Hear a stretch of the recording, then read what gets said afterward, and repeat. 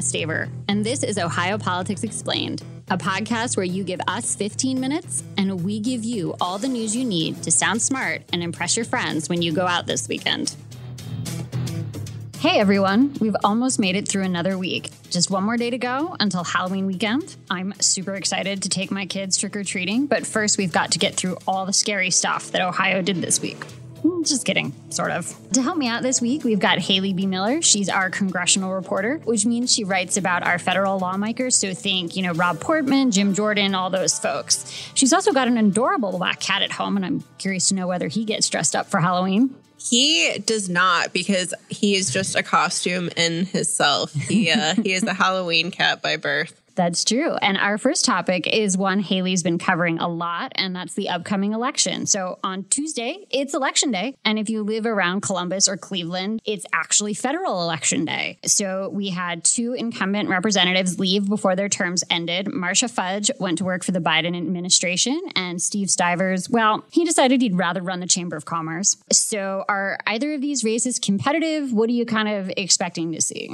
So up in Ohio's 11th Congressional District, which is where Marcia Fudge was at, that is a super Democratic district. The Cook Partisan report has it favoring Democrats by 30 points. So Shontel Brown, who's a Democratic candidate up there, pretty much has it in the bag. She's running against Laverne Gore, but Shontel had a pretty intense primary against Nina Turner in August. Oh, yeah. And so, but she made it through that. And so now, that district is pretty much seen as in the bag for her. And the 15th, we have State Representative Alan Russo, who's a Democrat running against Mike Carey. He was, he's been a longtime coal lobbyist. He's never held public office or anything. That district is pretty favorable to Republicans, not to the same extent that the 11th is for Democrats. So Carey is seen as the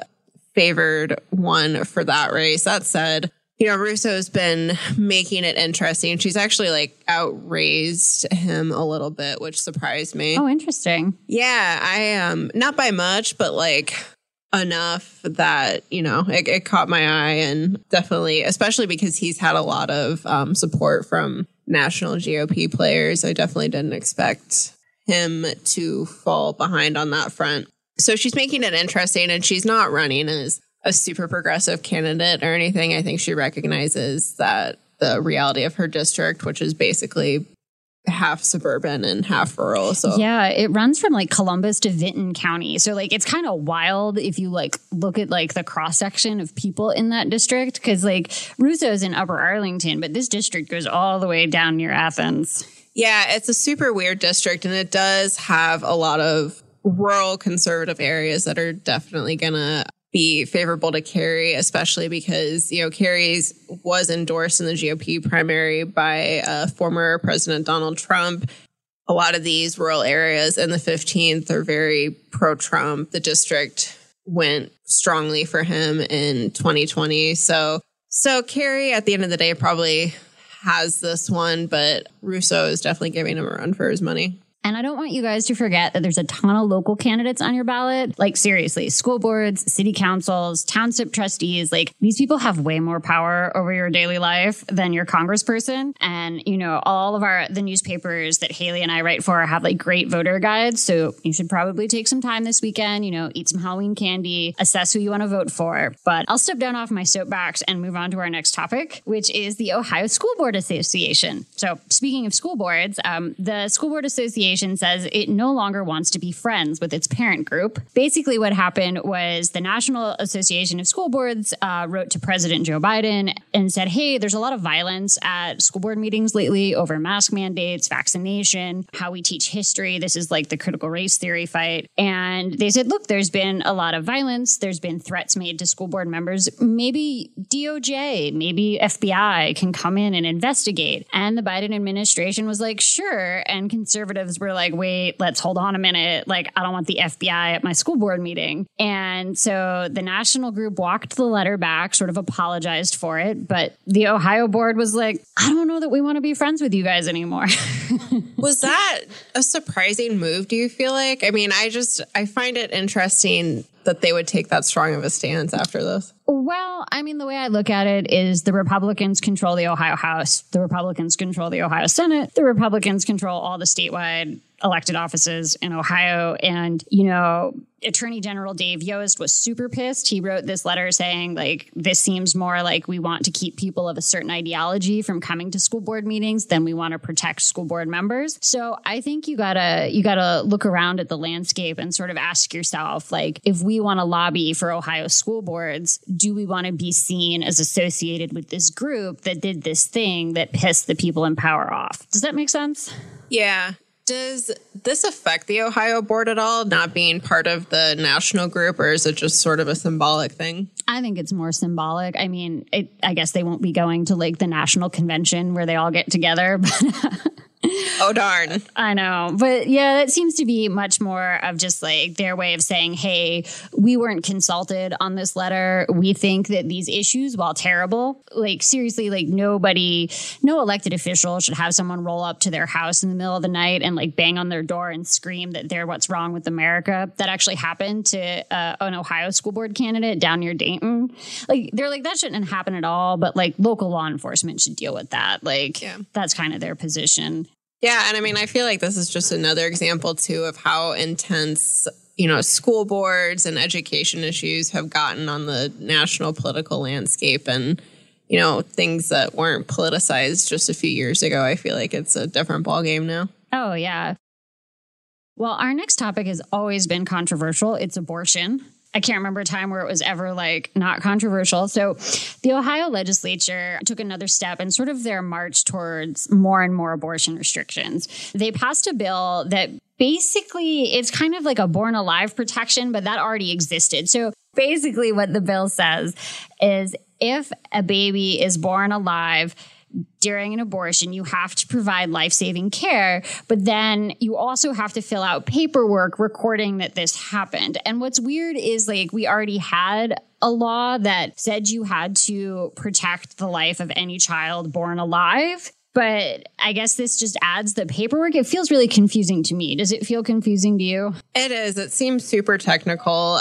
So they also threw in an amendment last minute that a couple abortion clinics in Southwest Ohio are worried about, think that this could affect them. It prohibits clinics from working with doctors who teach at state-funded hospitals or medical schools. There's one in Dayton that this could definitely impact. And, you know, there's another one that I think is still up in the air a little bit, but, you know, definitely concerned about that. And again, that was just kind of tossed in there as sort of the cherry on top of this bill. Yeah. So like abortion in Ohio, for people who are curious, is outlawed after 20 weeks. So like even Terry Johnson, the sponsor of the bill, said there may be no cases of this because that's beyond the edge of viability. And so there may be no instances where this actually ever happens. They just kind of want protection in the event that it does, or perhaps, I guess, in the future, if what we consider viable changes. Because I mean, 30, 40 years ago, like 30 weeks was the edge of viability, and now we're down to like 22 weeks.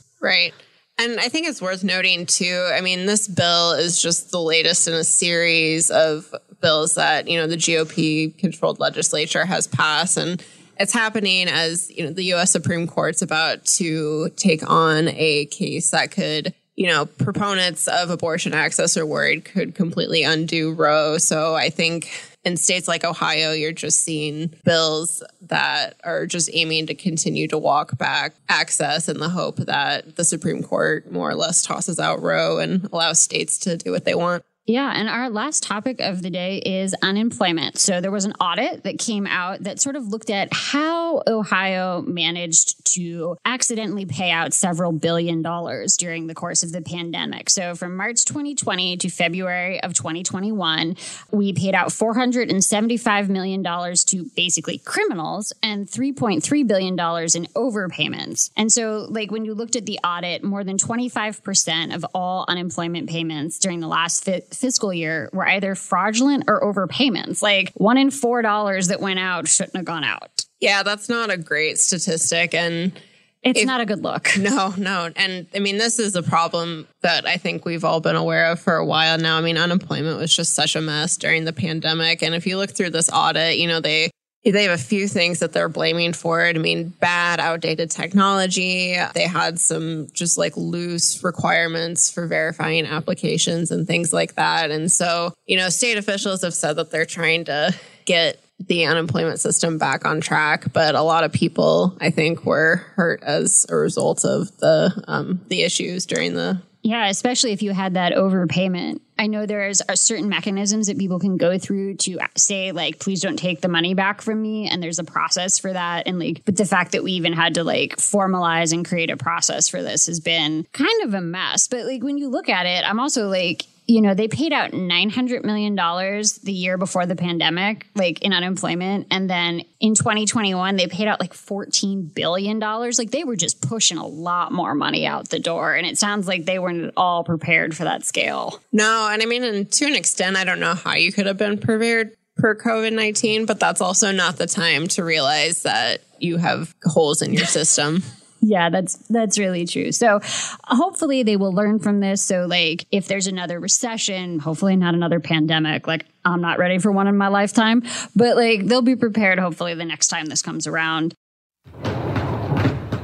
So one last thing before you go, Ohioans are going to be able to let freedom ring, or rather boom, next summer. It looks like after 8 years and 4 different bills, we're finally going to legalize the use of fireworks. I gotta say, before, you know, I'm new to Ohio, and I did not realize there was so much drama around around fireworks. So yeah, we've had this weird like wink, wink, nod, nod thing where you can buy fireworks anywhere in Ohio, but you gotta like sign this little thing saying I'm going to Michigan or I'm going to Pennsylvania or like West Virginia with my fireworks, and like people really aren't. So, but legalizing it turned out to be really tricky. Yeah, and you know, I think when the bill came up earlier this year, it was difficult timing. You know, as we know, a goalie for the Columbus Blue Jackets, you know, lost his life in a tragic accident in Michigan earlier this year, and so I think, you know, for Governor DeWine, there may not have been an appetite right after that happened to sign this bill into legislation, but it is certainly something that people seem to have wanted for a while. Yeah, and the new bill made some modifications to like the safety requirements and the legalities of like where you can use them and how you can use them. That kind of our understanding is that the governor is going to sign it now with all of these changes. And so we'll finally be able to like be honest about what we're doing with our fireworks when we buy them.